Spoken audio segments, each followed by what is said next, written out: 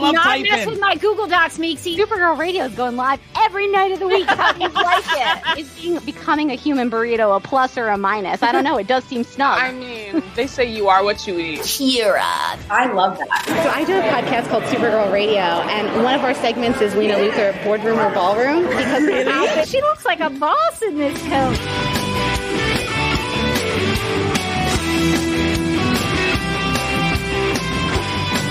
Nasty Luthor like a different Luthor? It's not just Lena being mean? No. Helen Slater here. So fun to know that you're hosting a podcast called Supergirl Radio. Yes! Welcome to Supergirl Radio, your source for all things related to the character of Kara Zor-El. My name is Rebecca Johnson. I'm Morgan Glennon. And we are live and wired on the DCTV Podcast YouTube channel, the Supergirl Radio Facebook page, to discuss and review the first episode of the HBO Max at the time, but now Max original series, House of the Dragon. And we are doing this because James Gunn, who cast Millie Alcock as Supergirl in the live-action film adaptation of Supergirl Woman of Tomorrow, first became aware of her while viewing this series. And Morgan, I'll be really curious if you can spot, we'll have to talk about it, why we think that maybe James Gunn, while he was watching this, was like, Supergirl. I have a question. Isn't House of the Dragon still an HBO show? I wasn't sure if they would change it because it seemed like it was streaming. I think it's still HBO and then goes to HBO. To Max, I'm sorry. Okay. We dropped HBO, we're just taking it to the Max. So it's an original series on HBO, airs first on television, on the old TV. You remember those, right? I didn't know they still did that. I think it goes to the HBO and then it goes to Max, because I feel like in no universe would HBO give up its Game of Thrones cash cow. That's probably not even true. To its good friend Max. That's probably true. Okay, well, I stand corrected. We're just going to call it an HBO original series. And that you can watch on Max, I guess, is the clarification there. Okay. All right. Well, thank you for that. Well, I guess before we get into House of the Dragon, we need to get to the news. According to Variety.com, James Gunn and Peter Safran's new DC universe came into greater focus this week beyond the upcoming Superman legacy, when Gunn confirmed that House of the Dragon breakout Millie Alcock has been cast as Supergirl, a character that is getting her own superhero tentpole with Supergirl Woman of Tomorrow. And who might direct the movie? No contenders have emerged yet, but X-Men First Class and Argyle filmmaker Matthew Vaughn would highly consider it, as he's a self-proclaimed Superman nut. Vaughn recently appeared on Bro Bible's post-credit podcast and expressed both interest in directing Alcock in a Supergirl movie and confusion over the order of the film's development. Not the only one, my dude. Matthew Vaughn says, "I'm a huge fan of Millie Alcock. Huge fan," Vaughn said. "Met with her for this other project we're working on. She turned me down, which was sad. She's a fabulous actress. Then again, I do find it very weird that they haven't got a director. That surprised me, because you shouldn't cast a movie. The director should be casting the movie. I don't understand who cast it if there isn't a director." A beautiful quote. Because Gunn and Safran are in charge of creating a new DC universe that will span films, television series, and video games, they're the ones in full control over casting at this early stage. Alcock was cast as Supergirl in the DC universe at large, and not just her standalone movie Supergirl World of Tomorrow, the director of which now won't have a say in casting of the title role. So it goes on to say, I was asked about doing The Flash way back, but I said I'd only do it if I could recast. If I'm directing my own superhero film, I want my own new superhero, Vaughn added. But Millie Alcock, I probably would have put for it if I was directing. So I haven't considered it. Never say never. I'm a big fan of James Gunn and Peter Safran, so yeah, I would consider it. I like how this is. He's like, it's crazy that they don't have a director and they cast the project. And if I was doing The Flash, I would have recast that. Oh no, but I love Millie. I'd direct it with Millie. James Gunn, he's like slowly does the call me with his fingers, like the little finger phone. He has written his name on a piece of paper and folded it up and put it in James Gunn's hat.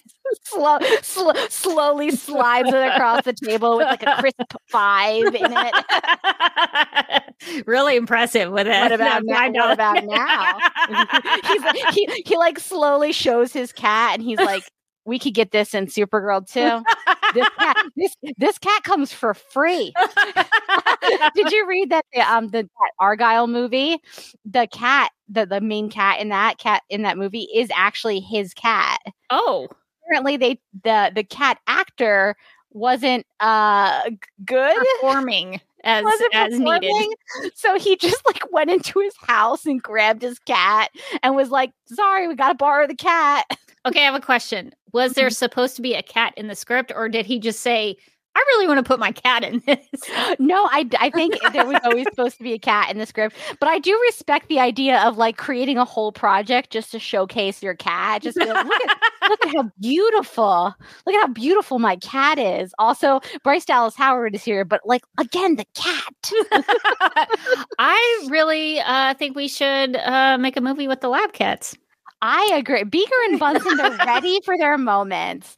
They are ready for their close-up. Just today, Bunsen knocked a very heavy item off of my desk that shattered. No. I'm sorry to laugh. He's ready for. I mean, it didn't completely shut. I had this like big, heavy, like bookend of like an owl on the end of my desk. That sounds really nice. It was really nice, and he was trying to bat at something, and he tipped over, and then he realized he was falling off the desk, and he flailed his arms about to try to grab purchase, and he did, but it was the huge, heavy bookend. And both it and him went over the corner, and thankfully it did not land on him, which would have been probably a vet bill for me. Yeah, and, like, the little owl's ear just like cracked off, and I was. So anyway, what I'm saying is like action adventure. They're ready for you. They do their own stunts, is what I'm telling you. Okay, we'll have to write a script for Beaker and Bunsen. I think they're ready to go. I think so too. I saw in the chat, Mind the Gap says Matthew Vaughn had a pitch for a Superman film series with Mark Miller, and it sounded weird. I remember Matthew Vaughn having his name tied to Superman at one point, but I always thought that was like a fan cast, that people wanted him to take over after Zack Snyder or take over from Zack Snyder. And so people have always like tried to get him on a Superman movie, which I don't think would be bad, but I've seen he's a very competent director. Yeah, I've seen the X-Men movie. I haven't seen Argyle, but it's just came out. But I haven't seen, he had another film, right? That was like the Kingman or the Kingsman. Yeah, I haven't seen that, but I've always wanted to watch them. It looks fun. Yeah. So I think he's very like he has a style. He's an auteur. He has a style to him. So I don't think he would be a bad choice for Supergirl Woman tomorrow if James Gunn accepts his $5 bribe. I think he would be a very confident, good director. We already know that he's chill with the Millie casting choice. So there you go. You got that. Well, people were making that out to be a really big deal, but I personally don't think it's a big deal because James Gunn was casting for his movie. If Supergirl's in his movie, then he should be able to cast her. That's the quandary of the shared universe, because you have to share that casting. Those people have to. You can't just cast a new Flash for your own Flash movie. It exists within a universe. You have to use the Flash. Yeah. I mean, it's not like the concept of spin-off movies is like a new thing. Like there have been movies that have other directors have taken over where like the cast is what the cast is. I feel like it's a little weird, but it's not like completely outside the realm of what usually happens. Yeah, when George Lucas stopped directing Star Wars, they weren't like, we got to get a new Pack it in. No, yeah. Sorry, Mark Hamill. We're gonna have to take you out of this one. We gotta put our own mark on it. You know what I mean? Yeah, they just like slowly push Harrison Ford out of frame. Because I'm pretty sure, if I remember my Star Wars trivia, George Lucas directed the first one, but then he was so stressed out on the first one that he gave it to another director. I cannot remember who directed Empire Strikes Back. Who directed Empire Strikes Back? Look that up, because I'm pretty sure it was a different. Looking it up. It was a different director. Yes, you are correct. It was directed by Irvin Kushner, yes. I couldn't remember if he directed or wrote it. He might have done both. I can't remember. It says it was directed by Irwin Kushner with a screenplay written by Lawrence Kasdan. Yes. Okay. All these names are like flooding back into me. But it's like, George Lucas, he casts all the main cast of Star Wars, but when Kushner comes in, he can't just throw Mark Hamill out for Empire Strikes Back. It's kind of a big deal. Yeah. Yeah, I mean, I know you want to like have your own people and like feel good about the casting, but like at a certain point, you just kind of got to roll with it. and to bring it to a DC Comics level, in the Snyderverse, Zack Snyder cast Wonder Woman, The Flash, Cyborg, and Aquaman because they were all featured in Batman v Superman Dawn of Justice. So he was able to do that. And so Patty Jenkins had to use Gal Gadot because she was the Wonder Woman at the time. James Wan had to use Jason Momoa's Aquaman because he was Aquaman at the time.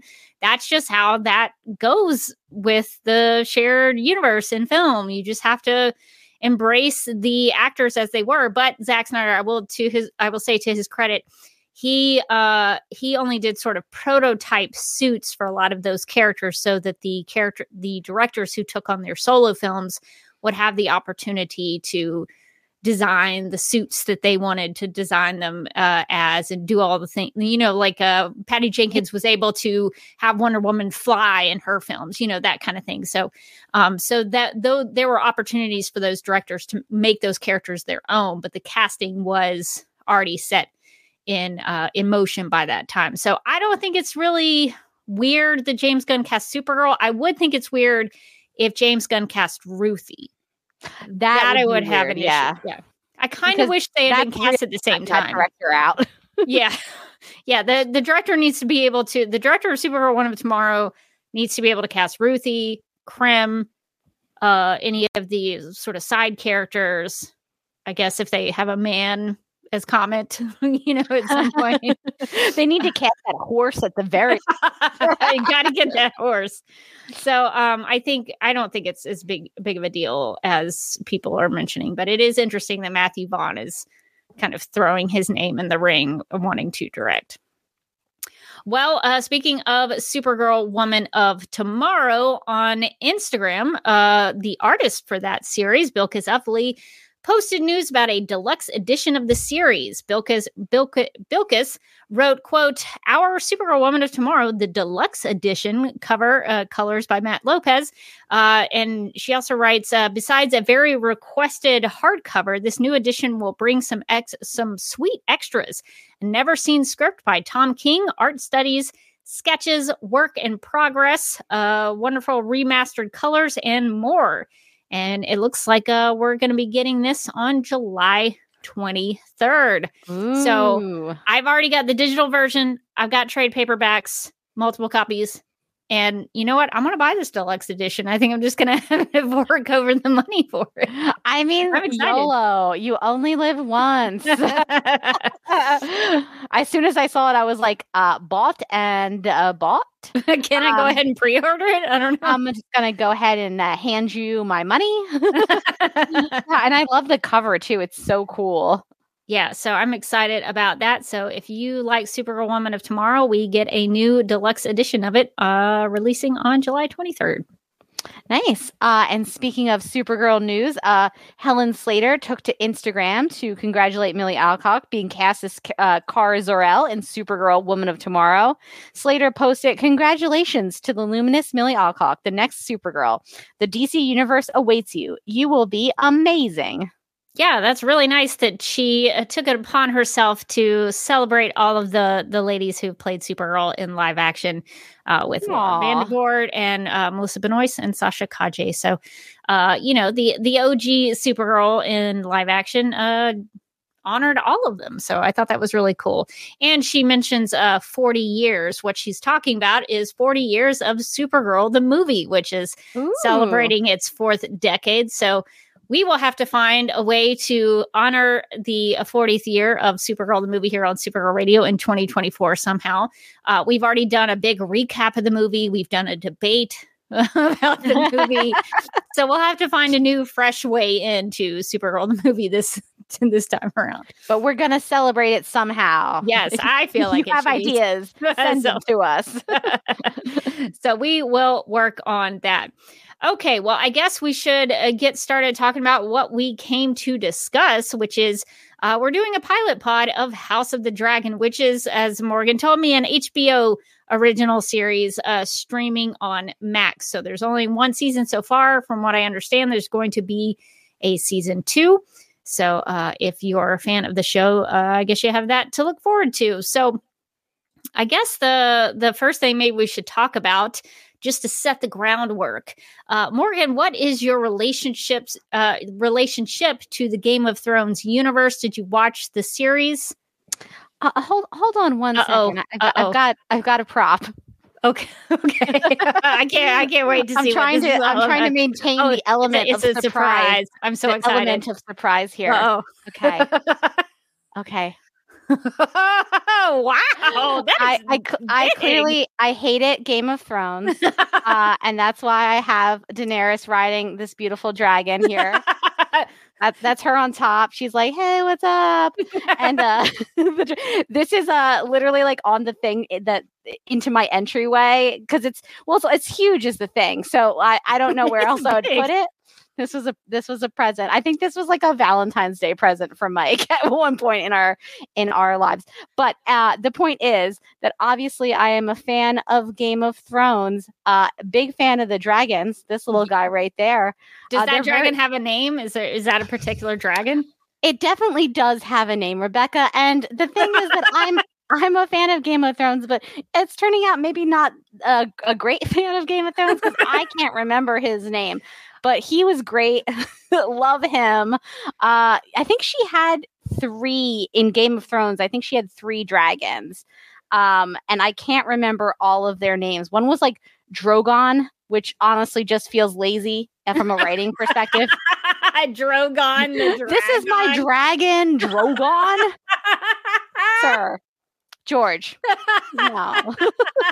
Now I'm gonna like look up Game of Thrones. Yeah, that's dragon what I'm doing names. What if I'm just making this up? I'm like shaming them for no reason. I like Drogon the dragon.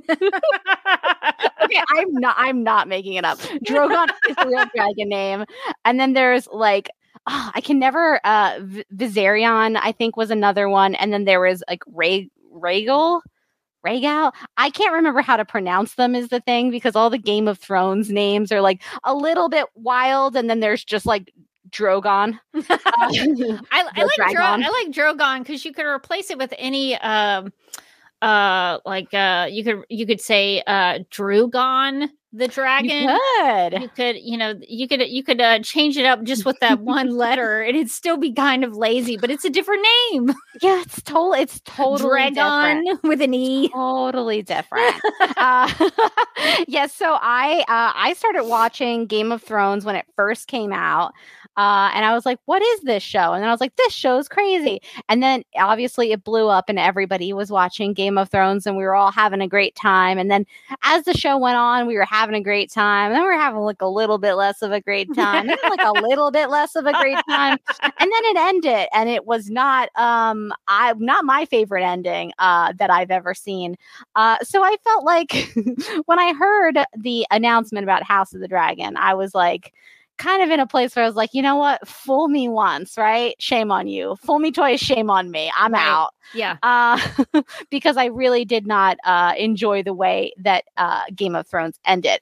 But during its prime Game of Thrones years, I was a big fan. I thought it was a great show. I liked all the performers. I liked the story. I thought it was, when it was like really good, it was really good. So I came into this with like a knowledge of the Game of Thrones universe. And I was excited to do this pilot pod because Game of Thrones is like notoriously like you need a flow chart, you need a family diagram and a history. You need them like the Game of Thrones used to have its opening credits, which are awesome, used to be the map of Westeros, and you kind of needed it because like you were like, where are they talking about? And sometimes they were like, you'd be in a different place. You were like, where's Dorne? And then in the opening credits, it would be like Dorne. And I was like, oh, Dorne's over there. Okay, I got this.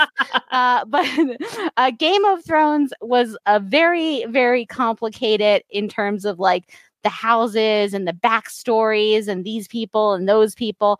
And House of the Dragon is not quite as bad as Game of Thrones was, because Game of Thrones had all of these like rival houses from different parts of the country, and like the story took place in a bunch of different locations. So you'd have to remember like, oh God, we're at the Wall. Oh no, like we're back in King's Landing.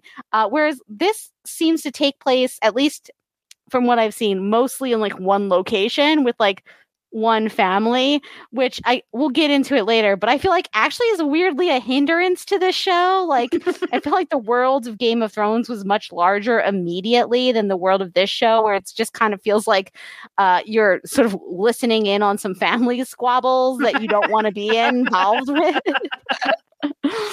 Yeah, it focuses on House Targaryen, which means mostly nothing to me because I did not watch Game of Thrones.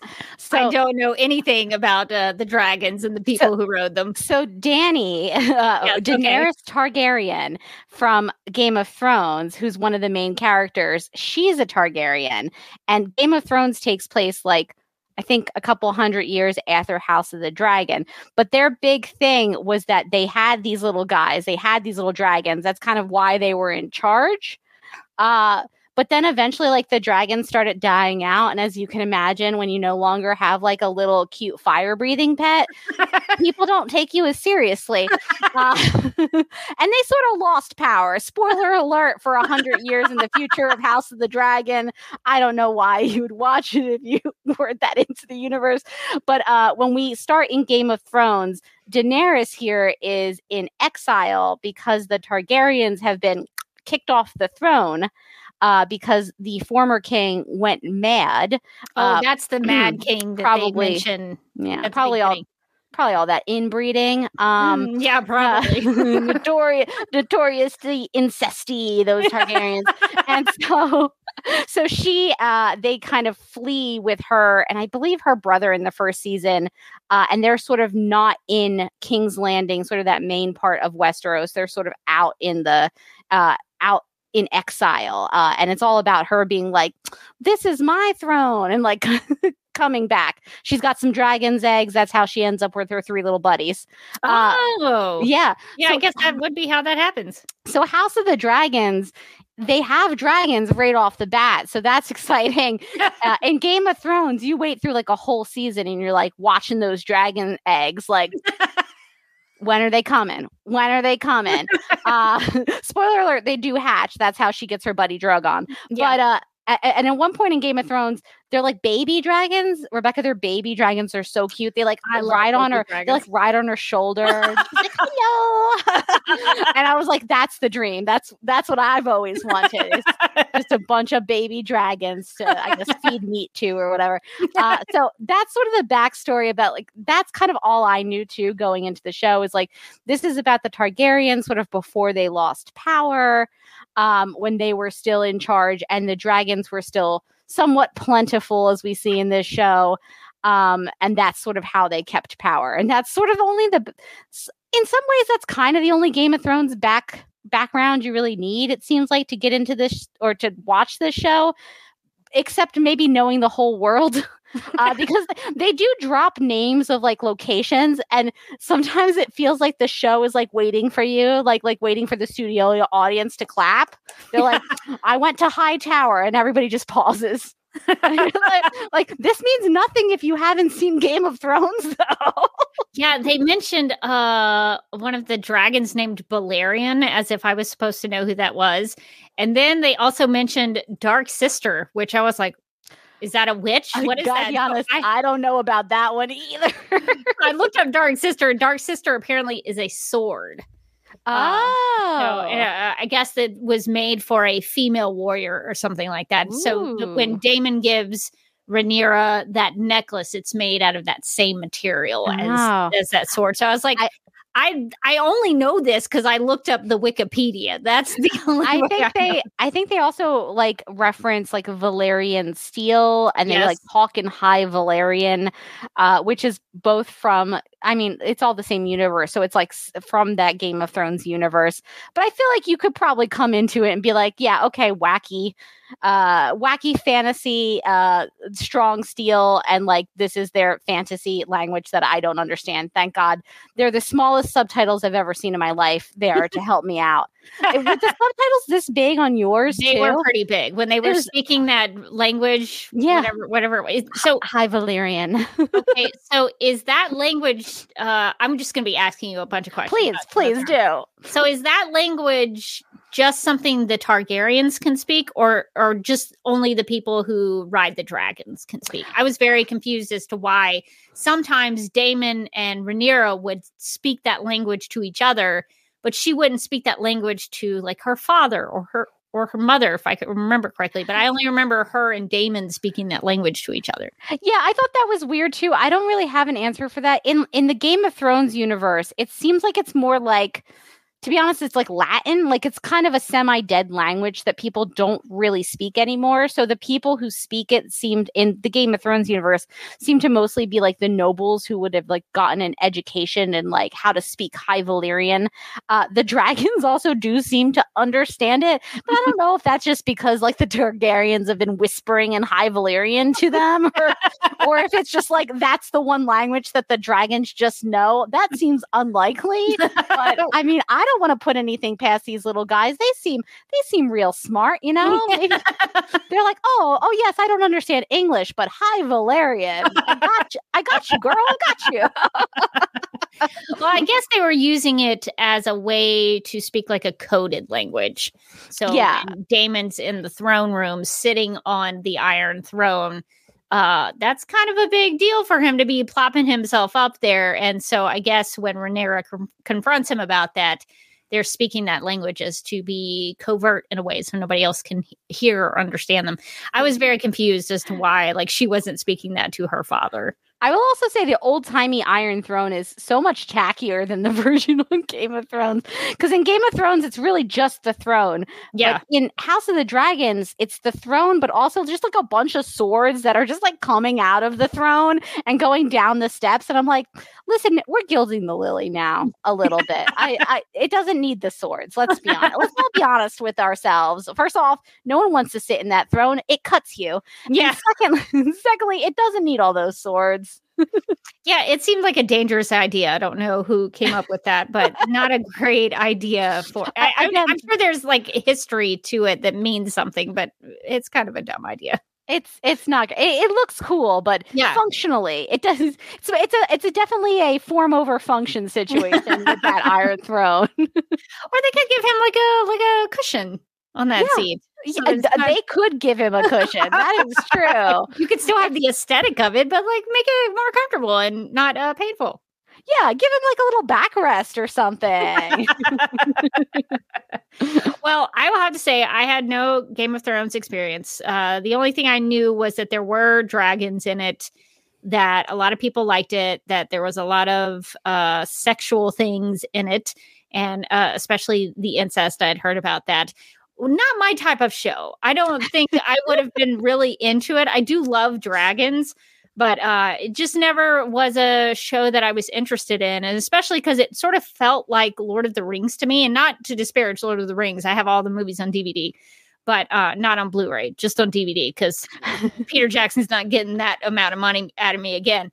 But I like the Lord of the Rings films. I could not get past the prologue of Fellowship of the Ring, the book. Yeah, And I what? realized when I tried to read the prologue to the book, The Fellowship of the Ring, when I could not get past that prologue, I was like, maybe Lord of the Rings is not for me. Maybe this is not my kind of series. I couldn't comprehend all my jam. All the locations and the people and the things and the facts and the history. And I was like, okay, this is too much. This is too much.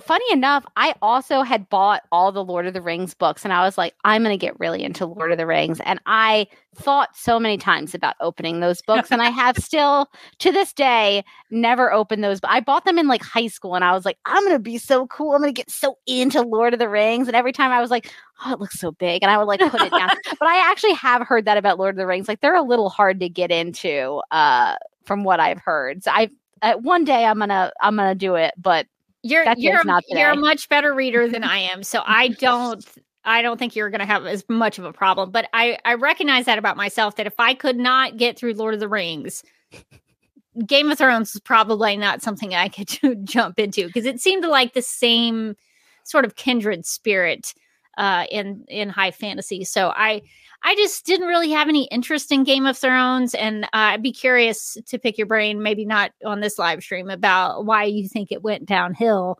Maybe that's a Patreon only conversation. I feel like I can answer that real quick, though. I mean, I've got a lot of specific complaints that let's get into it. Really get into. But I think the overall one is that when they started Lord of the Rings, when they started Game of Thrones, they had the book series to kind of go along with. George R.R. Martin had done the first however many books in the series. But because it takes George R.R. Martin about 20 to 100 years to write a single book, what ended up happening is that after a couple of seasons, like 4 or 5 seasons, they shot over the amount of material that had come out with the books. So suddenly they didn't have like the structure of the story from the books. And they were never like one-to-one, completely faithful to the books, I think, even from the first season. But they were like kind of following along basically the same path. But then suddenly they didn't have that path. And when they didn't have that path, man, they just veered off straight into the woods like those kids in the Blair Witch Project. And we just like never saw them again. Blair Witch seems to be more entertaining for me than I would be able to take in. Okay, so we've established our Game of Thrones backstories and our history with Game of Thrones. So I think the next thing that we should talk about, because this is a pilot pod, we do these where we watch the first episode of a series and then we talk about it. So I guess the question I would want to ask you, Morgan, do you think this was a good first episode of this series? Because it's a sequel. Oh, no, it's a prequel series to Game of Thrones. Yeah. So it does, I guess, in some way need to have a tie to Game of Thrones. But do you feel like it did a good job of building the world and introducing us to the characters and telling a story? What did you think about it as a pilot? Oh, this one's a hard one. I feel like so I came in with that Game of Thrones knowledge. And I don't know how it plays if you don't have any at all, because it does seem like it banks to a certain extent on you knowing like where, like what Westeros is and like where in Westeros they are and the different ruling house families. And like, of course the Targaryens are doing this and they have dragons and like, that's normal. And like kind of this stuff where I feel like they do a good amount of exposition on like who this person is and who that person is. But I do feel like they do kind of take for granted that certain Game of Thrones facts. So I don't know, in terms of like being a pilot that you go into cold with no former knowledge, I don't know how that plays. How did that play for you? Were you just like, who are these weird blonde people? So I knew I was in trouble when the episode started with narration and exposition. That to me is always a red flag. Because if I'm having to jump into grasping names and dates and places and things, I already feel like I'm behind because I'm having to like get all that knowledge into my brain immediately right off the bat. And my personal approach to that would be different. I would want to immerse you into a scene and just let you experience it first.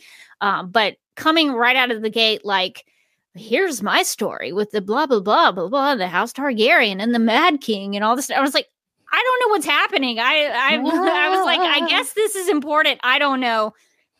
So the narration and the exposition, I didn't think was a great way to start. And I'm sure if you were a Game of Thrones fan, some of that stuff would have meant something to you when they faded out the text and it said something like 125 years before so-and-so Targaryen. Like, I'm sure that meant something saying, to somebody. I thought that was cool how they did that as a Game of Thrones fan, because they were saying, 137 years before this little gal, Daenerys. Okay. And she, again, that's like Emilia Clarke's character in Game of Thrones. She's one of the, the big characters from that series. So I think it makes sense I don't disagree that it's like, it's a little bit of like a text heavy way to start a show. But I do think for like Game of Thrones fans who maybe were just kind of jumping into House of the Dragon and hadn't read anything about the show before it started and was like, what's, I know it's about Game of Thrones, but like, in what way? I think it is kind of helpful to know that it like takes place, how many years it takes place before the events of Game of Thrones. But I don't know that it needed that like title card, the fading title card. I feel like you could have probably just put at the bottom of the first scene 137 years before the events of Game of Thrones. So I did have an issue with that, but I think for the most part, it set up the main characters. So you have King Viserys, I think his name is, Princess Rhaenyra, Prince Daemon, those kind of main characters, Lady Alicent. They set up all these characters to where I knew who they were. I knew what their relationships were to each other. For the most part, I was confused about Rhaenyra and Alicent for a little while. That gets a little, as you go on, that gets a little more apparent to what Alicent is going to be doing in the series. So that's another thing to talk about if you wanted to get into that, because I did watch the 5 episodes that Millie was in. But you did better than me. I have made it 2. Oh, 2 episodes. Okay. I've done 2. I did the first episode, and then I walked away from my television for several days. And then I came back and I was like, I can do it now. I can do episode 2. And I did episode 2 today. So, okay. And I was like, all right. I didn't feel like I needed to go on a walkabout after that one. So, maybe it's an improvement. It's an improvement now. Yeah. So I knew who all the characters were. I understood the basics of the story, that the king wanted an heir, a boy heir, and his wife was pregnant. And so he thought this was going to be the one. And because unfortunately the mother doesn't make it, the queen dies. The baby ends up dying. It's a real gory scene. Just very, very gory.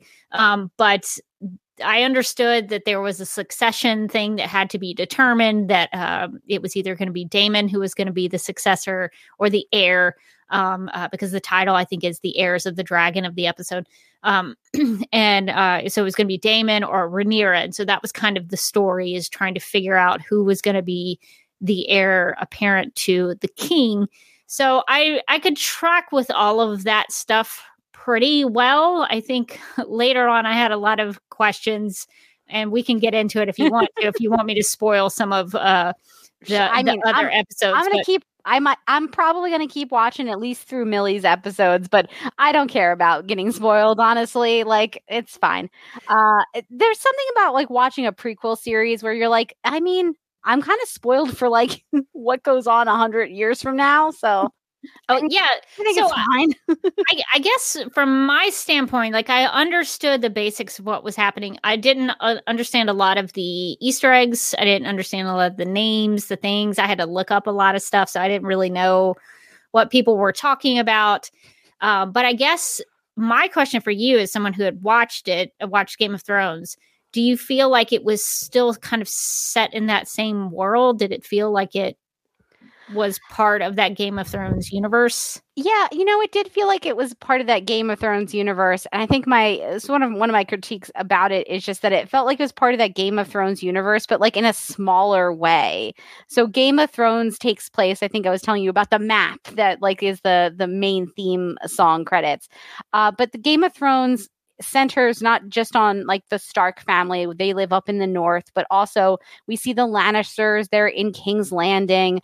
We see, like scattered other characters from different locations, and then characters get scattered to the winds as the show goes on. So you get to see different locations like up in the north and in the very south, and the world feels really big in Game of Thrones. And also, if you're not, there's so many characters in Game of Thrones, which right now in House of the Dragons, I'm 2 episodes in, not as many characters as there are in Game of Thrones, which I guess is better in terms of like not being so confused by being like, who's this guy again? But it's also like if you're not really like hooking into any of the characters, there's not that many of them. Whereas in Game of Thrones, you could be like, oh, I don't really care about what's going on with Ned Stark. But then it would switch over to Tyrion, who's like Peter Dinklage's character. And you might be like, oh, I love that guy. Like, great.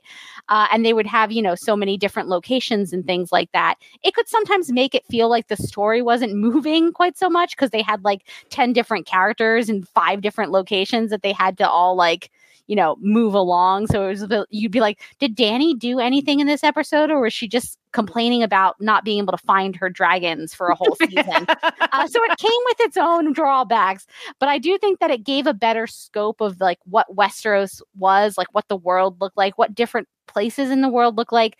This is almost like a little claustrophobic. Like you don't even really leave the castle that much, especially in this pilot, whereas, or King's Landing, really. So you're just really stuck with the Targaryens, and they're the kings and the queens. So they're not like just kind of wandering around, going on adventures for very obvious reasons. So it does feel like the world is a little bit smaller in House of the Dragon. Yeah, I can't remember exactly in the next couple of episodes if you keep watching it. It may get a little bigger. I feel like there was a sequence where Daemon goes somewhere. I didn't really know where, and he takes a dragon and goes shooting fire on people and stuff. So I think there was a battle sequence that was outside of the castle. So there may be more of that as you get into it. So I'd be curious if you continue it. If you think the world expands and gets a little bigger.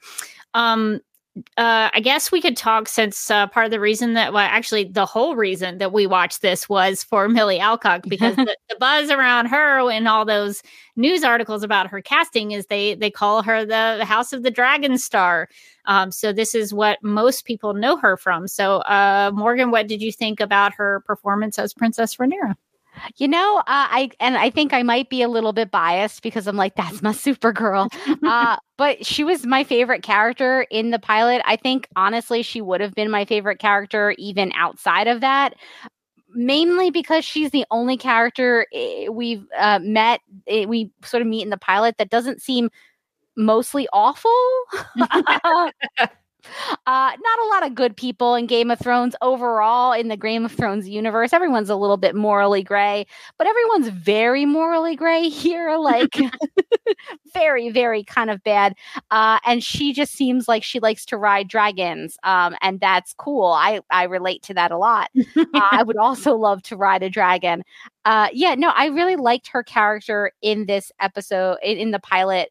I feel like we could have gotten a little bit more of her. Or like a little bit more of what she's thinking, like what her ambitions are or her goals. What we really get is that she isn't sure about, like, I don't know, the kind of placing herself in the line of succession. She would maybe rather just ride her dragons around, which, again, girl, I got you. But yeah, I thought she was good. I thought she was, she came off in the scenes that she needed to come off in as like a little bit younger, because I think she's supposed to be playing like 15, and like a little naive, but also like strong. Like she's got like an inner strength to her that she's like pretty tough when it comes down to it. So I thought she was a really interesting character, and I thought Millie did a really good job portraying her.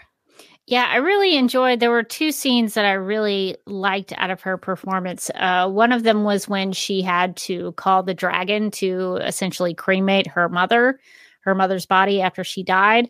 The emotions that she had to carry there about feeling like wondering if her father had 5 minutes of happiness, that he had a boy heir. That was such a good line from her, especially because you could tell how angry she is. And I think that you really do get from her performance how her father has been spending his whole, maybe her whole life saying like, it's great, but like I can't wait for my male heir. And so she's just kind of spent her whole life knowing that she's just slightly not good enough for her dad. And I think that really shows in her performance, and it's very subtle too. Like, he'll say something and she'll just kind of like stop in the background and kind of just like cringe. Yeah. And I thought that she did a really good job with that. Yeah. It's almost like a bitterness of some kind, or like a, feeling like you weren't good enough for your father just because of the way you were born.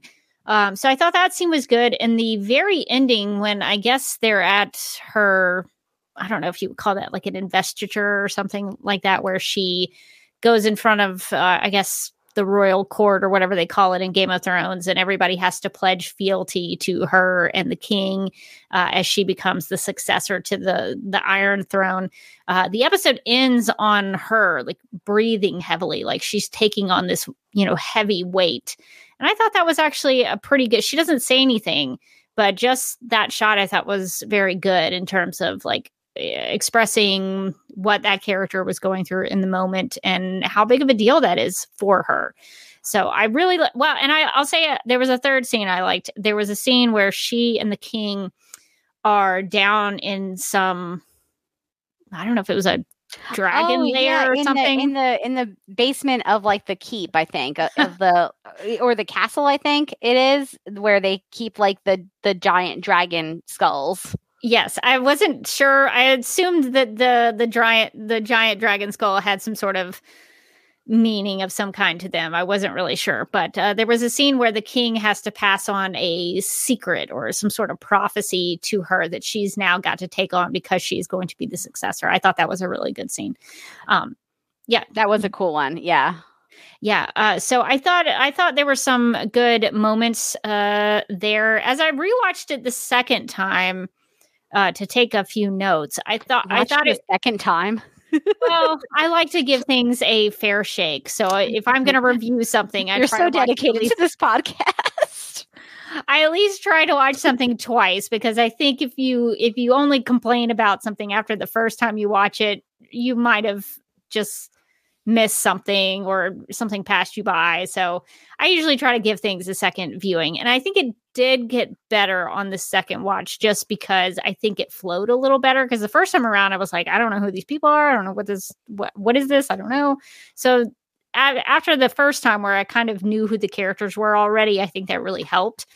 I could kind of even see that. Like, I think since you watched a bunch of the episodes and then like went back and rewatched the first episode, it might have been like kind of going into it with the so at least some of the world knowledge that it feels like the show already expects you to know in episode 1. I think that's maybe why it flowed a little bit better for you, because I do feel like the show expects you to have watched Game of Thrones or to know a lot about Game of Thrones or some amount about Game of Thrones. And so going in and like episode 1, they just kind of drop you in. They do a little explaining, but it didn't feel to me like I was trying to put myself out of my shoes and into a shoe of somebody who's never watched Game of Thrones. I was like, I don't know that this is enough explaining, to be honest. Like, you don't want a whole a pilot that's just exposition, but you might need a little more than this. Well, I guess since I sort of talked about some of the scenes I thought were pretty good, did you have any scenes from the pilot that stood out to you? Yeah, I love that scene that you mentioned where it's like her mother and her, a couple days old brother or a couple hours brother, their funeral, where she does say that, like, I hope that for those 5 minutes he was happy when he had a son. I really liked that one. I really liked the scene where she is interacting with Damon, who's Matt Smith's character, and he's sitting on the Iron Throne, and she's like kind of like calling him out for it in that High Valyrian. I think that it's not good, but I think that they have good chemistry together, and they're really good. It's like I like having two good performers in a scene together is actually always kind of fun, even if you're a little squicked out by what is the specifics of what is happening in that scene. You're like, ooh, is that man flirting with his own niece? I don't like that. But I do like Matt Smith and Millie Alcock are good. So, props where props are deserved, I guess. So as a forewarning, if you continue to watch the show. Oh, I know where it's going. Just know that relationship gets explored on a deeper level. Oh, no. Game of Thrones, why? It's always something with you. Yeah, I liked that scene. I did like Matt Smith's character is absolutely out of his mind, but Matt Smith is like setting up a table and dining out in every single one of his scenes. He's like, give me, do you have that piece of scenery? I would love to chew that as well. And I think he's great. A lot of the other characters are like very like somber, like we're in this world of Game of Thrones, and Matt Smith's like, hey, we're all having fun, we're all being evil. I kind of like because some of this pilot is so heavy and dark, even though he's awful and evil, the fact that he's just like kind of having fun with it is weirdly like a little bit of a lightening of the episode, where you're like, well, I mean, he's doing some of the worst stuff I've ever seen, but he's having fun, so guess I gotta give him that. Yeah, he does put in a good performance. I will say that he is truly terrible. The character is absolutely awful, but he's believable in it, and just like Drogo the dragon. I thought it was funny that Damon was basically demon with the letter switch. So I was like, that feels a little bit lazy too. You might want to just like, oh, can you read some deeper meaning into that? I can't imagine. Maybe could have come up with a name that was a little more interesting, but that is what it is. Yeah, I also really liked some of the beginning scenes where Millie's character is just sort of flying around on the dragons. They had dragon money, but not as much dragon money as you would think for a Game of Thrones spinoff. So we don't see as many of the dragons as I would have loved to have seen. But I did like any time that she was like hopping on a dragon or talking to a dragon or speaking in whispering in High Valyrian to a dragon. I was like, that seems like the best. In my rewatch of the pilot, I realized that there were more dragons in the pilot than I feel like there were in the other episodes. No. So I think they were pretty strong with the dragons in the first episode, and then they blew the dragon budget on episode 1. They were like, "Oh no! Now what do we do?" If you keep watching, let me know what you think of the dragon to dragon ratio is. Let me know if there's nice.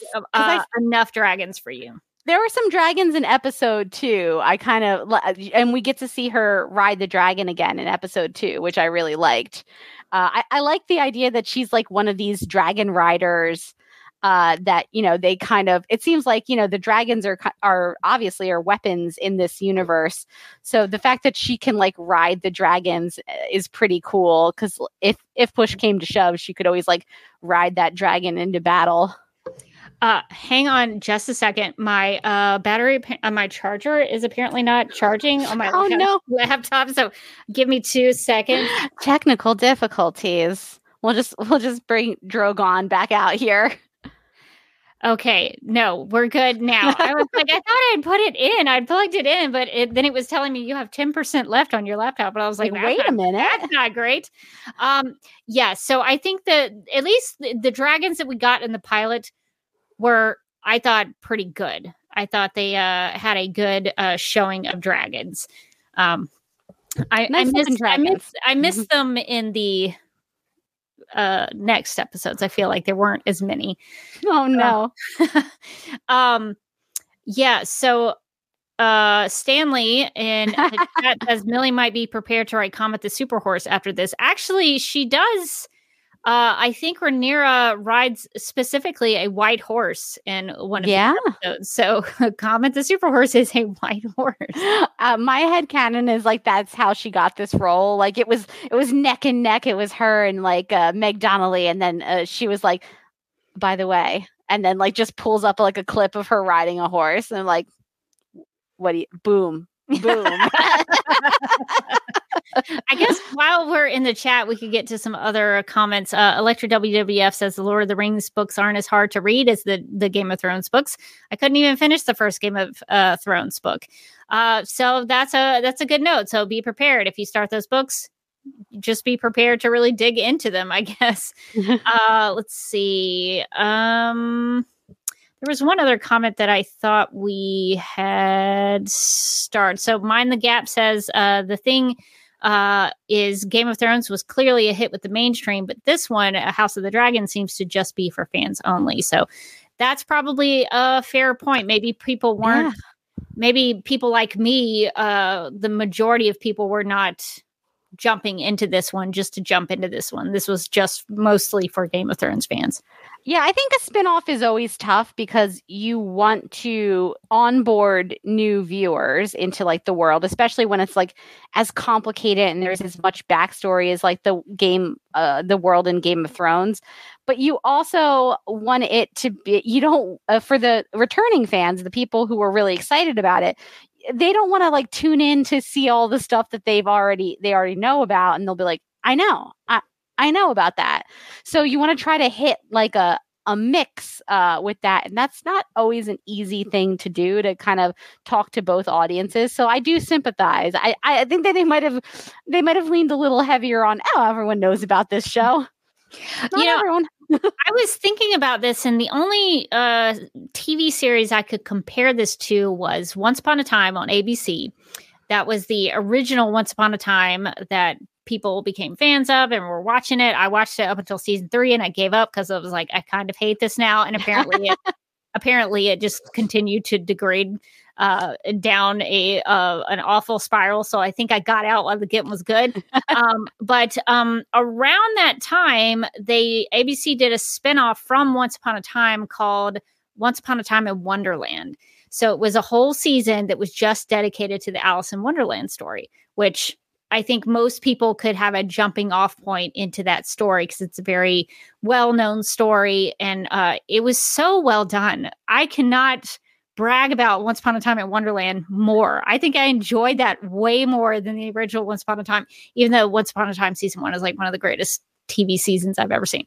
But Wonderland, it was telling its own very specific story. I think they may have had one character that sort of came in from Once Upon a Time, so there was a little bit of a crossover, but it was kind of its own thing, and it was telling its own story. And I felt like that one did a better job of being more standalone that you could kind of hop into. And it had an ending that was a very solid ending. So it told a complete story in one season. So that was the only other TV show I could compare this kind of situation to. And I think Once, for all of its flaws, did really well with that Wonderland spinoff. Yeah, I think it's a difficult problem that shows sometimes that do spinoffs have, is like, how much time do we dedicate to getting the new viewers up to speed? And is that going to bore the tears out of like the old viewers who already know all this stuff? And I feel like House of the Dragon was just like, a lot of people watch Game of Thrones. Let's just dive right in. And I was like, okay, sure. Okay, that brings up a question for me that I'm very curious about. So I had some critiques that were maybe more in the later episodes that I had issues with about the world that I was trying to take in. But I was curious, Morgan, do you have any critiques of it, like specific critiques that you would want to address? Ooh, of like the world of Game of Thrones, or like the House of the Dragon and how it was telling its story, or the way in which it presented the world. I mean, I just think that, like, especially in the pilot, and again, I've only watched like the pilot in episode 2, the world seems like very narrow. Like, we don't really know what's going on mostly outside of the palace that they're living in, or like the immediate surroundings and like the immediate families that are like vying for power. But like what is the world of Westeros in Game of Thrones is very large, and there's like a lot of different players and they all have different motivations, and that's kind of the fun part of Game of Thrones. Whereas here it's like we're just kind of sitting with the Targaryens. He wants a son. She just wants to fly. Daemon just wants to stab everyone and also be king. And it's like outside of this like one family's sort of inner squabblings, it doesn't feel like we're getting out much. So I'm hoping that, you know, that changes as the series goes on, because it is just a pilot and we are trying to meet the main characters and they all happen to be Targaryens. But yeah, I'm interested in what's going on later on. Okay, I'm going to rephrase this a different way. What did you most dislike about the pilot? Oh, so many things, actually. Thank you. Thank you for prompting me that way. I feel like I came in and I was like, Millie was so great. And Matt Smith, oh my God, I love him. He's so evil. And oh, it's so good to be back in the Game of Thrones universe, which is all very true for me. But I turned off that pilot after it was done, and I was like, I don't think I can do more than this. Mike and I were just sitting there in like stunned silence as the pilot ended, and I was like, I think this could be a one and done for me. I think I was like, I gotta watch like something nice now. You gotta put on a sitcom. Put on some D20 or something. I need to laugh because it was so. It felt like it was a lot of the excesses of like the later, like some of the Game of Thrones worst tendencies, but like none of the great tendencies. Just like the bad stuff, like just going overboard on the violence in particular. Like, yeah, the sex stuff was like unnecessary, truly unnecessary, but I was very used to that from Game of Thrones. Like in Game of Thrones, they would just have a sex scene like quietly happening in the background as somebody was telling you was like info dumping some lore. And you'd be like, wait, what? Why is any of this happening? And it was like a big critique at the time where they were like, are they just trying to like use the sex to distract you from the fact that they're just like giving you boring exposition? They absolutely are, aren't they? So like it wasn't always necessary, and you were like, what am I watching? So I went into the House of the Dragon pretty sure that was going to happen there too, and I wasn't really disappointed. So I was like, oh yeah, there we go. It wouldn't be a Game of Thrones unless we had found the local brothel. So I was sure that was going to happen. But the violence, like in Game of Thrones, the violence was pretty bad. But usually I would like kind of know it was coming, and it would be like, okay, I got to hide my eyes for like a minute or two. I legitimately was hiding my eyes it felt like 10 minutes. I was like, did I miss a good half of this episode? And Mike was watching some of the stuff and was like, no, don't come out from under the blanket. Oh my God, what is happening? It was like kind of narrating some of it. And I was like, you know what? Don't even tell me. I don't even want to know what's going on. There's a extended sequence where Matt Smith's character, he has taken over as head of the City Watch, which, by the way, having just seen him one time on the show, that's a mistake. Like, you don't need to. You just his name is Damon, which is very close to Damon. He's like a little evil demon freak. You know that he's not a good guy. Don't give him a position of authority where he's in charge of your troops. That's a mistake. And he like takes them through the city. He's like, there's too much crime. And then they just kind of go through the city, just like killing everybody that they can in like apparently just various disgusting ways, like just over the top disgusting. Lots of dismemberments. And like Mike was like, what? Why would they do that? And I was like, you know what? Don't tell me. Don't tell me what they did. I don't even need to know. So that was unnecessarily to me gory in a way that like doesn't add anything to the story. Like you don't need to see him chop somebody in half or whatever, chop them apart. He beheaded a guy. Yeah. Okay. I also heard that he maybe stabbed somebody in the butt, like directly into the butt. There was there was something like that. It wasn't real clear to me, but there was a butt involved. I just heard Mike say, "Why the butt?" And I was like, nothing good is happening right now. And I'm so safe in my little fort. I think it was more on the other side of the body, but no. But there was a butt on screen. Is the thing. Yeah. So like the violence was just unnecessary in a way. It was like, you could just you don't need to, it doesn't need to be so graphic. And then I think the worst offender for me absolutely was the birth scene.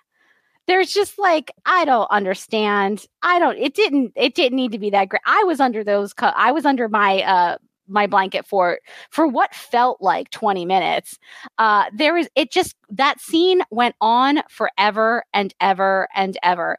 Also, like, Game of Thrones is notoriously not great to its female characters. Like, that's been a big critique of Game of Thrones, to the point where when House of the Dragon was starting production, they had to be like, you know what? We're going to scale. There's going to be no sexual violence in our show. And your show is has gotten a pretty bad reputation. When that's how you're trying to entice people to come back, is like, no, not in this one. None of that in this one. But like, they treated the sexual violence for something that's also very bad. So it didn't feel better watching it. Like, I was like, the forced C-section was truly one of the more horrific things that I have seen / heard on TV. And like, the fact that the wife is like begging the whole time for them not to do it, it's the whole thing is so unnecessary. If they wanted to get there from a story perspective, they didn't need to show it for 10 minutes. They could have cut away and it would have still been just as dark, and it would have still made you feel kind of gross, but you wouldn't have had to like sit in it for so long. I just felt like it was so unnecessary. It was really raw in the way they depicted it. I think it's because like, oh, it's made for HBO, it's streaming on Max, we can do whatever, we can push the envelope, we can be edgy. That's not always the answer. I think sometimes if you're doing something like that, a more subtlety in how you telegraph that is actually more interesting. To me, I feel like if you get more creative in how you do that, is cinematically, it's way cooler because you're conveying something without having to be so literal about it. Then you kind of rely on the visuals to help immerse you in it and tell that story.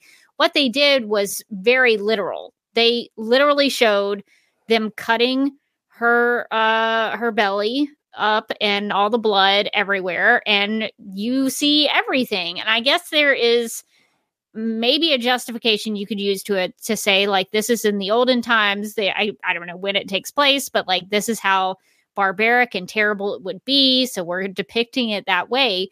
But in my opinion, I think some of the more effective things that you do with violence like that, if you get more creative about it, I think it's so much more visually interesting. Like, I'm thinking of Alfred Hitchcock movies. He didn't get super graphic with his, and Hitchcock killed a lot of people in his movies. Oh yeah. Like, he was always thinking of new ways to kill people. He had a whole movie where there was a guy dead in a like a case, and they like threw a party over his dead body. Oh, what is that called? It's called Rope. Rope. Yeah. So like, I haven't seen that, but I watched some documentary about horror like last year, and they were talking about it a lot, and I was like, I gotta watch that movie. That sounds great. Rope is actually a great movie. It's very famous for having very few cuts.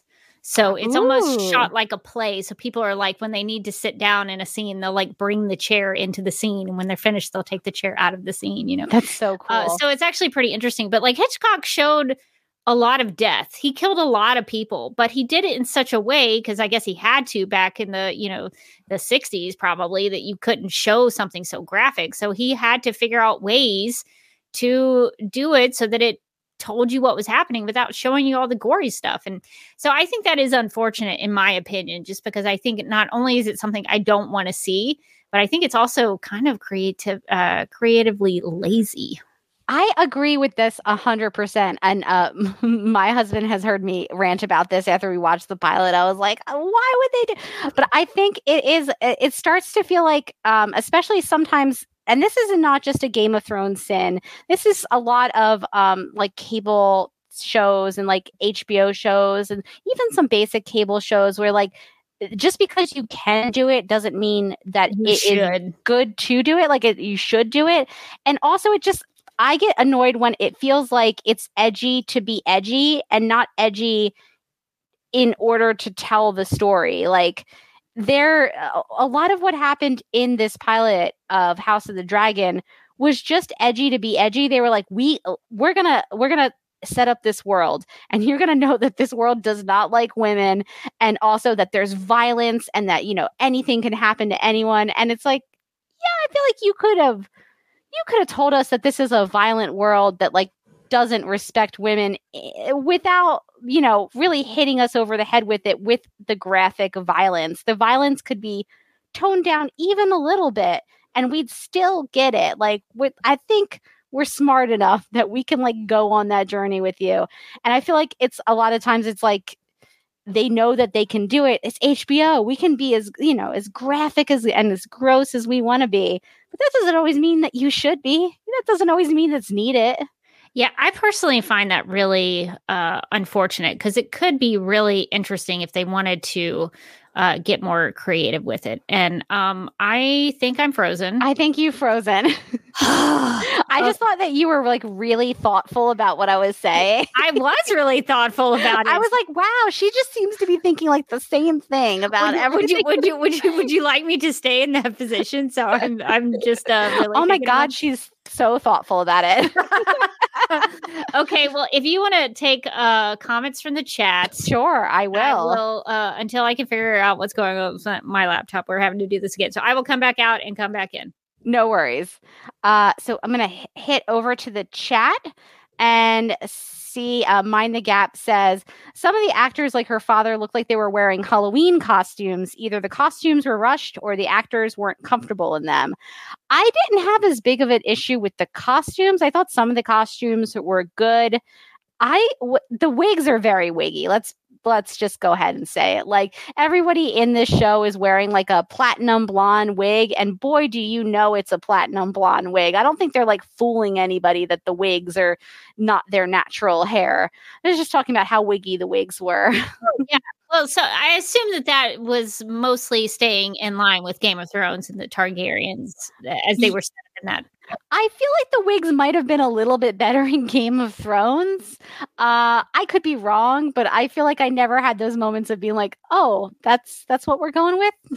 They had a higher wig budget in Game of Thrones. They might have. It also might have been that like less people were wearing the wigs. I feel like maybe there was like a handful of characters that wore wigs on Game of Thrones, which Daenerys was one of them. But that a lot of the other characters had like their natural hair. And in this one, it's like every dome has a wig on it. In this one, everybody's wearing a wig, so that wig budget got stretched real thin. You know what? If it was me, I would just be like, dye my hair.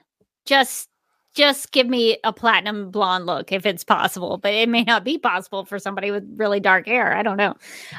But yeah, so there were definitely a lot of wigs. I guess, were there any other things that you wanted to address that we didn't get to? I guess we sort of, before I froze up and in my thoughtful face, we were talking a little bit about the violence and the childbirth scene. And I did think the dialogue between the Queen and Rhaenyra at the beginning was really interesting because they have this conversation about the role of women in these royal houses or inside the castle, because the Queen says, Rhaenyra says, I want to, wear knight's armor and I want to ride victoriously into battle. And the Queen says the childbed is our battlefield. And I think knowing kind of where the season goes, I think that is a good setup to at least talking about. I think there's a storyline that sort of goes between the sort of the contradiction between Rhaenyra and Lady Alicent, who gets a new title in a couple episodes, probably. So again, I watched episode 2 and I was like, oh boy. Yeah. So I think the show, with all of its issues that I have with it, I think it does a good job of comparing and contrasting those two characters and their roles within that castle and within that royal family, because they are so different in that way. So I thought going back and watching that pilot from the beginning was I was more informed about kind of what that dialogue was setting up. I don't know if you want to be spoiled for. Sure. Okay, so in the chat, if you don't want to know about the first 5 episodes of The House of the Dragon, you can leave for about 5 minutes and come back. This is such a silly critique, but I don't know if you see it a lot in this first episode, but as I kept watching it, I noticed, because I like to look for like, oh, they have tapestries on the wall. What are they symbols of? What do they mean? How does that connect to this family? And so when I looked at the tapestries, they were, let's just say, not safe for work. Oh, no. That's so funny. The tapestries were depicting Kama Sutra-like things all over the tapestries. That's very funny. That's wild. And the reason I bring it up is because I feel like I don't understand the culture of this society. Because within these episodes, they seem to, as I read it, and I had a really big discussion with this with some friends of mine who are Game of Thrones fans, and I was like, I don't understand this culture. So the brothels seem to be very out in the open. They're very not ashamed, I guess you could say, of what they are doing. There seems to be no issue with that. Everybody just kind of accepts it. Everybody kind of plays along with what is happening in those places. And there seems to be, like, to me, that was sort of a depiction of the culture. That was, nobody seemed to have a problem with this, not an issue. The castle has these tapestries that depict it all over. I mean, they were everywhere. Like, if you keep watching, look at the tapestries. This is going to be my new favorite game when I watched House of Dragon now, is like spot the tapestries. Oh, boy. And the reason I have an issue with this, and the reason why I was so focused on it, is because I got really confused.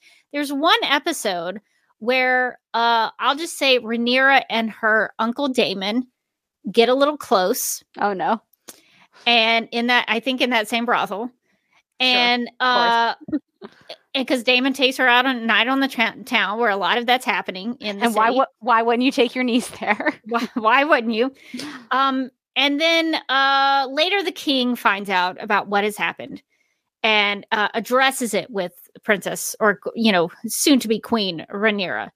And she gets upset with her father. She's like, how dare you besmirch my virtue? And I was like, how does that track? Because to me, the culture as it was presented to me was that they were out in the open. They were just doing this stuff everywhere all the time with whoever they wanted to. No big deal. And then all of a sudden she was like, oh, but my virtue. And I was like, what? You have tapestries with the Kama Sutra on them. This is a very fair critique. I couldn't make that jive. My assumption is that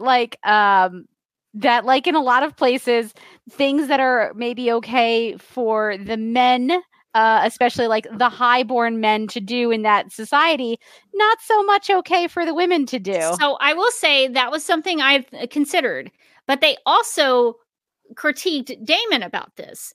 So it could be good. They were also like, he was seen last night in a brothel with these ladies, and I was like, why do you care? Look at the tapestries. And so I guess maybe it could be like they were trying to protect the king's image. Again, I still don't understand, because the king has these Kama Sutra tapestries all over his castle. So why does he care? So funny. Why does he care? So I just, to me, it seems like a small issue maybe to my friends in a text message chat. Maybe it's a small issue to them. But to me, that didn't help me understand the culture. Because when I saw the tapestries, I was like, oh. But I was like, well, maybe that's part of their culture. Maybe that's something, maybe it's like an ancient Rome thing where that was more explicit. And maybe that was more of a the way they did things, even if it's not something I'm really in favor of having that out, in public, but Just on maybe the walls. just hanging on the walls in the castle where the king lives. But maybe that's this cult. Like, I'm trying to put myself into the culture of the show. And then when it didn't make sense to me, I was having a real problem with it. So that was like my biggest critique. And I know it sounds stupid, but I think it's fair. I think it's probably one of those things where it's like frowned upon for the royalty. Maybe like the regular rabble could do it, but it's like embarrassing to have the king's brother seen at a brothel. There's he has like a specific sex worker that is kind of his girlfriend, even though he's married, although he kind of talks about his wife like, oh, her like has left her somewhere very far away. You meet her later. She's on screen for about 5 seconds. And she was boy. And the thing that sucks about his wife is she was like she had the most personality of any character on the show for me. I was like, oh no. She seems like a character that could be interesting to follow. And then like, he doesn't stick around too long. Goodbye again, my friend. I think it's like, it's okay. Maybe they're a little bit lax about the regular people, but it's embarrassing to have the king's brother. Well, why do they have the tapestries? The tapestries are an unknown. Maybe they're just like, you know what? Everyone in this castle is so horny. I don't. That's so funny though. I'm going to be looking for those because that's wild. The only thing I can think of is that it was like a because I know there are some, I don't know too much about it, but like I remember seeing a documentary one time. It was like a CNN documentary that I had to work on one time when I worked at Turner, and it was about like Japanese culture. It was such a weird documentary. You can probably look it up. It's like it's Christiane Amanpour talking about sex in different places of the world. And I was like, why Christiane Amanpour? Why her? Why is she doing this? She's like, free vacation? Sure. So I had to work on this when I worked at Turner, and I was like, oh, okay. I had to work on a lot of weird stuff. Don't get me talking about Mr. Pickles. I did not want to work on that. I feel like we have like a whole Patreon exclusive where you explain Mr. Pickles to me. So if you become a Patreon supporter, you can find that, I'm sure. So I had to work on a lot of weird things that I didn't want to watch. But I think she goes to Japan or somewhere, and there's more of a and maybe you would know more about that, Morgan, but I think there were some like ancient either Japanese or Chinese symbols and things that were kind of more of that tapestry thing. So I don't know if that's like pulling from a real world connection to where maybe the king was having that around the castle, so it would bring fertility and give him an heir. I don't know if that was something, but it just I couldn't make that. That's me being generous to be like, oh, the king had that up to encourage him and his wife to give him a baby boy so he could have an heir. Are you speaking about the 2018 documentary Christiane Amanpour, Sex and Love Around the World? Probably. That sounds right. I just Googled it. There is an episode. There's an episode about a bunch of different countries, but there's like Tokyo is the first episode, and then they go to New Delhi and Beirut and Berlin and Shanghai. It's one of those things where like in their culture, that's kind of just what their art looks like. It's just like super sexual. Nobody thinks anything of it because honestly, they're all like a little bit weirdly okay with incest. So like, where's the line even with them? Well, that's the thing too, is like you're okay with incest. And you've got those Kama Sutra things on your wall, but then you're worried about your virtue. Your virtue. Draw the line at brothels. Like, what? That doesn't make any sense to me. So but you call a sex worker? It's like it's better than incest, my dude. So I was having trouble getting and understanding the world of the show in that regard. So that was kind of my biggest critique that I know nobody else cares about but me. But it made me so confused as to what was okay and what was not. I think if they hadn't had those tapestries in the castle, I think I would have been like, yeah, you are besmirching her virtue. How dare you? Even though her virtue was kind of already besmirched in that brothel. So I don't know. I don't know that she can really be upset about that. But I think, to me, there were contradictions in the show that did make sense on a philosophical level when I thought about it too hard. So that was maybe just me, but that was kind of one of my biggest critiques. I feel like that not the tapestries, but like the sort of that attitude is kind of consistent with Game of Thrones, because in Game of Thrones, Tyrion, who's Peter Dinklage's character, he is the brother to the queen. She married the king, and his father is like, like a sort of a big shot. And it seems, and he goes to brothels all the time. He is a frequent visitor to the brothels. And it seems like it is an embarrassment to the family that he does this, which is potentially the reason that he does it. Because he's like, I hate you all. So I could definitely see that it kind of tracks with the world, that like these highborn people, of course, yeah, maybe they do it, but like they're not supposed to be seen. They're not supposed to be known that they do it. Like it's supposed to be like under the radar. And I think it's embarrassing that like Damon is going to these brothels and everyone knows he goes to the brothels, and he's like got a girlfriend who's at the brothel. And a spoiler alert for episode 2 is that he says he's going to like marry her and have 2 wives, and like that she's pregnant, even though she's like not pregnant. She's like, dude, I am not pregnant. What are you that was a great scene to me in episode 2 where she's like, are you serious? We didn't talk about any of this. So I think a lot of it is him just trying to embarrass the family by doing these things that seem outrageous just to kind of get attention. So I guess there are no weird tapestries in Game of Thrones. Not that that I noticed. Not in the castle. Okay. Not that I noticed. I mean, there is like a lot of sexual content in Game of Thrones, and a lot of it is just like, come on, man, come on. But but I never noticed weird tapestries. But if I ever, whenever I go back to decide to revisit Game of Thrones, I'm gonna be like eagle-eyed on the walls. Yeah, I tend to do that. I look for things to like help me inform what's happening with the culture, and I'm looking around at things to try to help me better understand what's going on. And when I saw that, I was like, I really was shocked by it, so much so that I was like, okay, maybe this is what they do here. I guess this is the thing. So yeah, I guess as you go along, if you continue House of the Dragon, pay attention to the tapestries. Let me know if maybe I'm just a weirdo that focused on something that nobody else cared about.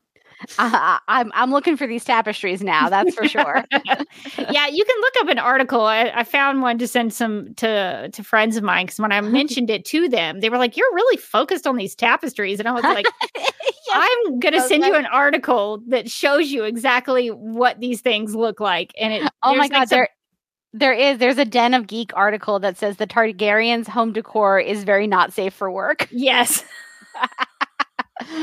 That's hilarious. So I hope it's not just me fixating on something. Actually, there's a really interesting, and I don't know it's an interesting article because I just read the headline, but it seems interesting. It's from artnet.com, and it says how Pompeii and medieval art helped inspire the very racy backdrops for House of the Dragon, the scandalous Game of Thrones spinoff. It says the creators made some very not safe for work choices when it came to home decor. So I will send that to you after we hop off, because I'm going to read this, because that sounds really, oh my God, you're right. I just saw like a screenshot, like still screenshot of what's happening in the background of this one character, and it is, people are doing some stuff. People are bending in all kinds of ways. Okay, great. well, so it seems like maybe they were inspired by like medieval art and art from like ancient Rome, which you mentioned. So maybe it's less that they're trying to tell you something specific about the society, and more that they're trying to like call back to these sort of like ancient civilizations to kind of make it feel like that time period. I guess I can see that. I don't even think like in ancient Rome, I think they were pretty just like they were pretty open about like this is how we are. Like I don't think they would have been worried about somebody besmirching their virtue. True. That is Rome. true. Ancient Rome was just like, what up? This is how we are. The whole New Testament that's written by the Apostle Paul when he's writing letters to all the churches is like, we need to address some of this behavior that's been going on with these churches. And some of that is because that was the world that they were living in. So I think I think I can kind of understand it to a degree, but I think trying to justify it with the culture and then how their reaction to it, I was having trouble with that. But yeah, it's very interesting. Okay, well, I guess Morgan, we've kind of talked about how you watched episode 2. Do you think you're going to go on to episode 3? I saw a preview for episode 3. There seems like there is a battle, and I said, uh-oh. Uh-oh. But I feel like I'm locked in for at least Millie's episodes. There's enough that I'm vaguely interested in that like keeps me wanting to know like where the show is going. I won't say that I find it to be the most compelling 2 episodes in. I think that there are compelling moments and there is stuff that I'm like, oh, that seems like it could be going in an interesting direction. Just enough to get me to like want to watch the next episode and see where it's going. It feels a little slow at the moment. It feels like they could kind of get to the point a little bit faster, especially in like hour-plus episodes. You know, maybe take out some of the padding of people getting stabbed in the butt and and maybe like focus on moving the story along a little bit more. But I think I'm in for at least the first 5. I know like my husband's going to watch. He's like, I'm going to watch the whole show. And I was like, God bless. So if I haven't changed my mind by the end of Millie's arc, that I might depart House of the Dragon, but likely I'll just keep watching it because it's on, to be honest. Like if he's watching it, I'll probably just watch it because I'll be at that point I'll be too curious about like what's going on with all these crazy blondes. I'll be like, oh, what are they doing now? Yeah, I will say I found it to be very slowly paced. Yes, the pacing was is quite slow, and I thought most of the cinematography was very boring. It was very visually kind of mostly uninteresting to me because I'm a very visual person and I need things to be pretty cool.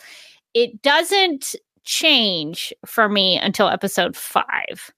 Okay. Episode 5 is when it actually started to go, oh, there are things things are happening. There is one thing in there that I thought was a flipping of an evil light switch for one of the characters that I thought wasn't earned at all. And I was very disappointed with that choice. But I think action and storytelling wise, it eventually culminates into episode 5 in a really probably a very Game of Thrones-ish way.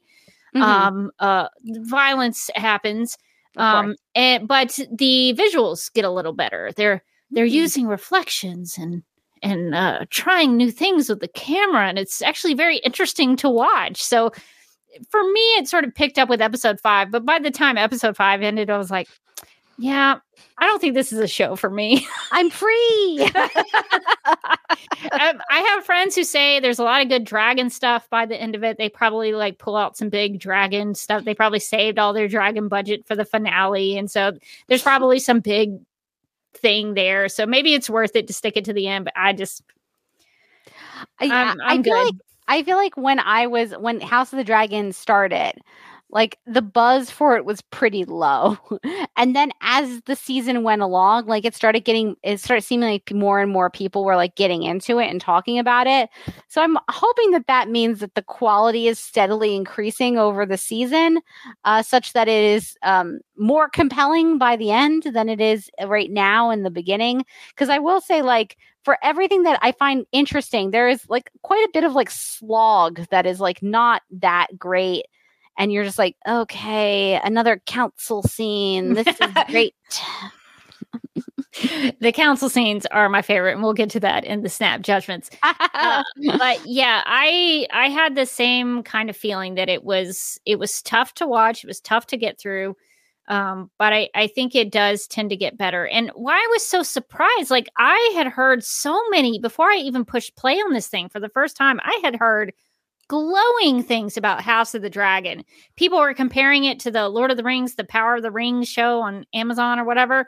They were like, oh, House of the Dragon was way better than that Rings of Power TV show. Oh, House of the Dragon was great. Blah, blah. And I just heard all these glowing things. And when you read all those Millie Alcock casting news reports, they made House of the Dragon sound like it was this great TV show. So I went into it like, okay, all right, show me what you got, House of the Dragon. And then I left and I was like, that's it? That's all you got? Episode 1, I feel like, is an especially bad showing for the, like, if I didn't have the Game of Thrones background and I had just watched episode 1, I would have absolutely been like, screw this show. No, thank you. I don't want anything that they're selling. But with the Game of Thrones background, I was like, all right, they're just doing that. Whatever. Let's see what else they've got going on. I feel like it does, like the pacing of it does really kind of suffer, at least in the first 2, from being so like set in one location. It made me think about how Game of Thrones would like bounce around from place to place. So that made it, even if at the end of the episode you went, what happened? Did the story move very far? Or did like not a lot happen? But at least while you were watching it, you felt like the story was moving because like you were going to different locations, you were checking in with different characters. I think this, because it is so set in one place and it's like a lot of just like the old men talking in a room very soberly, you're like, okay, sure. And there were dragons in the show, though, right? There were some dragons. Okay, well, I guess we've talked enough about House of the Dragon and Game of Thrones. We went through a very extensive overview of Morgan's perspective of Game of Thrones and her Drogo the dragon, maybe Drogon. Beautiful Drogon. You got to put the end on it, not just Drogo. People are gonna. I can guarantee you that it's going to turn out that this little guy is not Drogon. He's one of the other ones, and we're going to get like emails about it, and so like Morgan held up a dragon she said was Drogon, but actually that was Viserys. Know your stuff. And I apologize. In advance. We'll put it out on X, and I'm sure everybody's going to have some real opinions. That's wrong. I'm sorry. Name this dragon from Game of Thrones. Yeah, name this dragon, please. All right. Well, let's get into some snap judgments before we get out of here. In the game of snap judgments, each person is presented with 2 options, but must only choose one. First instincts are recommended and explanations are unnecessary. Our first snap judgment.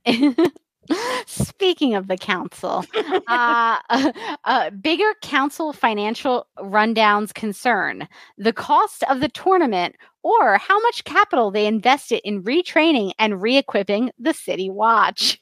Yeah, there's a whole meeting about the money that they've been spending for things. Compelling stuff. Real edge of your seat bureaucracy in motion. I was really kind of surprised by it because I was like, doesn't the king, like, can he not tell people, like, go spend money on this? Like, they have to have somebody donating money. Because they mentioned some dude, like, gave money. Who are their accountants? I don't know. So they had an expense for the tournament that they were going to have while the new baby boy heir was supposed to be born. And then they also invested some capital in retraining and re-equipping the City Watch. I think the biggest concern, just for like the consequence of everything, they spent a lot of money for the City Watch, and then it became a terrible disaster. So for me, that is the bigger financial cost, because then you're sort of ruining your king reputation based off of what Damon was doing. So I would say maybe scale back on the funding of the City Watch because they're maybe not doing a great job. So I think for me, that would have been my more pressing concern. The City Watch, not the tournament. Yes. You know what? It's tough because it does seem like they're spending a lot on this tournament that maybe they shouldn't be spending. But at the same time, like, what is the City Watch doing? They're just decapitating people. Just running through the streets wild. Those people need retraining for sure. Yeah. And maybe they need like whatever the opposite of re-equipping is, unequipping. Yeah, maybe giving them no equipment. I will say, I think spending money on the tournament was worth it. If you're gonna have a tournament, you got to go all Make it out. good. Yeah, you got to be good. Yeah, you got to decorate. You got to spend the money to get all the big wigs there. You got to go all out. Okay, let me our next snap judgment is: would you rather watch House of the Dragons as it is, or would it be better if it was a show about a family of dragons? This snap judgment came from where dragons live, if you will. I'm sort of envisioning you remember that TV show Dinosaurs? Yes. Where it was a TV show about I'm the baby, gotta love me. So I was sort of thinking about, I didn't like House of the Dragons, but I would maybe like a show about a family of dragons. A family of dragons. I would watch that without any hesitation. That would be my go-to show. I gotta say, as much as I love the world of Game of Thrones, I'm a little bit more medium on House of the Dragon at this particular part. But you know what I love?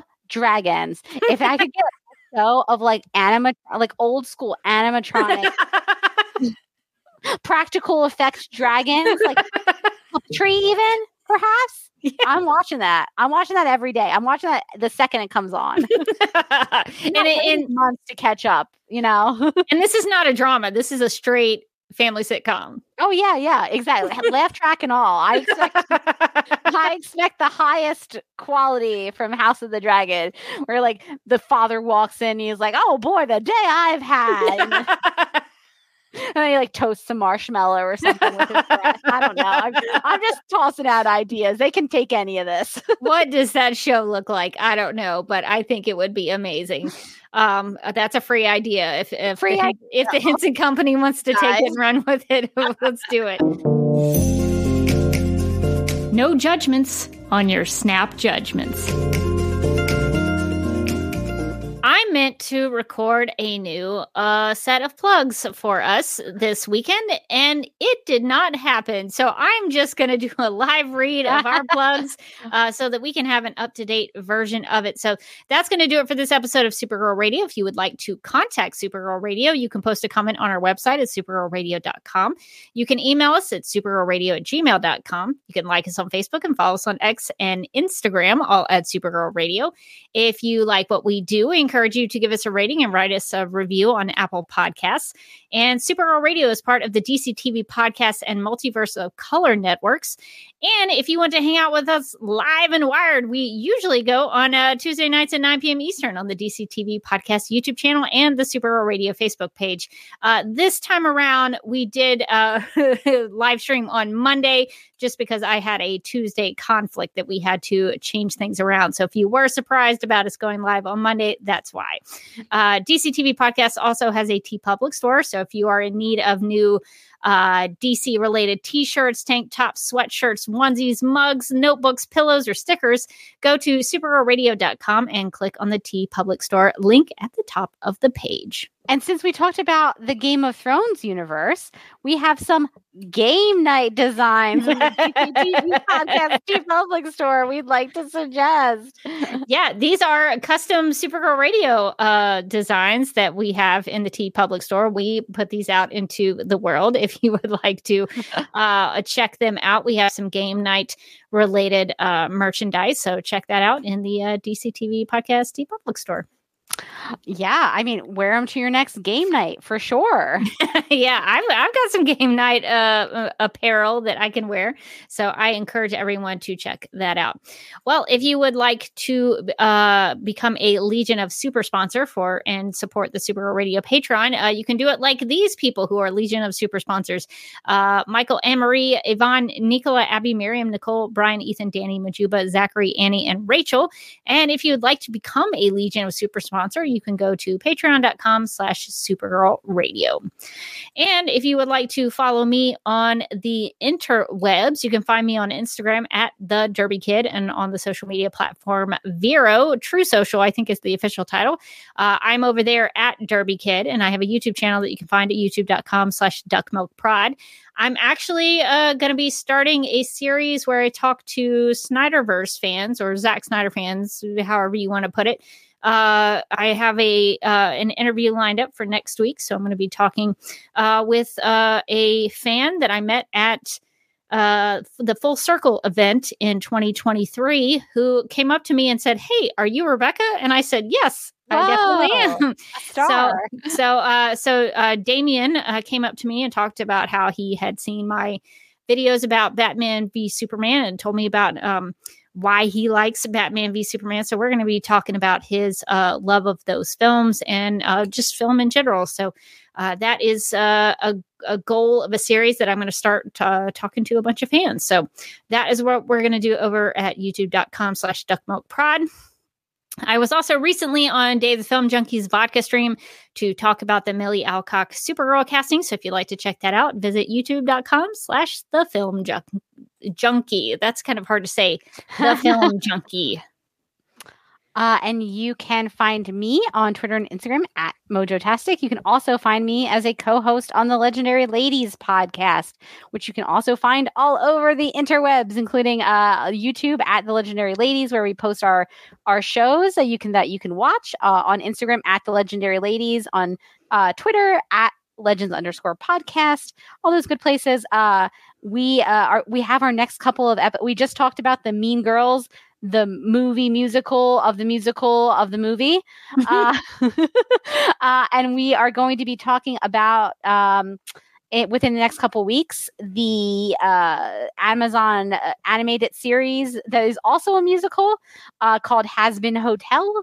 And we are also going to be talking about the movie Whiplash, because apparently neither Amy nor I had seen Whiplash. And with Oscar season coming up, Kat was like, "Oh, this is one of the Oscar movies I've really liked in the past." So we were like, "Sure, why not? Let's watch Whiplash." And I will tell you, that's an intense movie. That movie is intense. Melissa Benoist is in that, yes? She is in that. So fun Supergirl tie-in is that Melissa Benoist is in Whiplash. She doesn't have a very big part, but she's plays sort of like the love interest of Miles Teller's character, who he meets at the movie theater, and she's really cute in it. I've heard a lot of good things. It was kind of, I don't know if it won Best Picture one time, but it was like a Oscar buzz, at least. It had some buzz. Yeah, I don't know if it was nominated. It might have been nominated for Best Picture. I know J.K. Simmons, I believe, won for supporting actor, and he should have, because he was crazy in that, absolutely out of his mind in that movie, and very, very good as an actor. And it really made me dislike that character so intensely that he played. Yeah, I've heard that it's a well-made film. A lot of people seem to like it, so that's cool that you're checking that out. I will not be watching Has Been Hotel. It gives me Adult Swim vibes, and I'm not Mr. Pickles vibes. It's giving me Mr. Pickles vibes. There was another show on Adult Swim that was like Your Pretty Face is Going to Hell. That was another one. Turns out that guy who made that show is a Satanist, so that explains a lot. He's like, this is what I'm into. Sometimes I would have to work on that show too, and it like Mr. Pickles made me physically ill. But every now and then, because it was kind of like an office sitcom set in hell, and so sometimes it would be funny in terms of like the office portions of it, but Oh, I had to work on some real stinkers when I worked at Turner. Things I would like to wash out of my brain. So Has Been Hotel, I don't think I will be checking out, but I wish you the best in podcasting. Thank you. I watched the pilot, and it's it is based in like she's running a hotel in hell, and it's pretty. It's like people are cursing and there's bad things happening, but it's also like kind of an upbeat, cheery musical. The tone's real weird. I might check out some more episodes just to see like what happens. It's like one of those things where you watch the pilot and you're like, what is this? And it's like that like curiosity gap gets you where you're like, I gotta know what this is. Like if I don't know after the end of episode 1, sometimes I'm annoyed and sometimes I'm like, all right, episode 2. You got me. Well, you'll have to, I guess, fill me in on it because I don't think I'll be. We will report back from the trenches. That's a no for me, but I'm sure the legendary ladies will tackle it with some great spirit behind it. All right. Well, I think that's going to do it for this episode of Supergirl Radio. But until next time, I'm still Rebecca Johnson. And I'm still Morgan Glennon. And this is perhaps still Drogon. We're not really sure. We know this is Daenerys. We're not so sure about this little guy. And we'd all like to thank you for joining us for this pilot pod.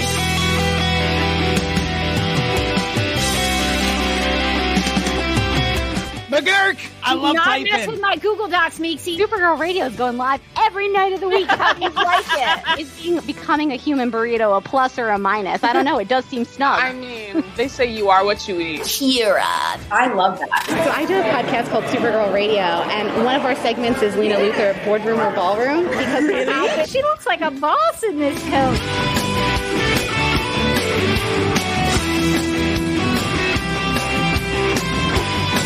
Nasty Luthor like a different Luthor? It's not just Lena being mean? No. Helen Slater here. So fun to know that you're hosting a podcast called Supergirl Radio. Yeah!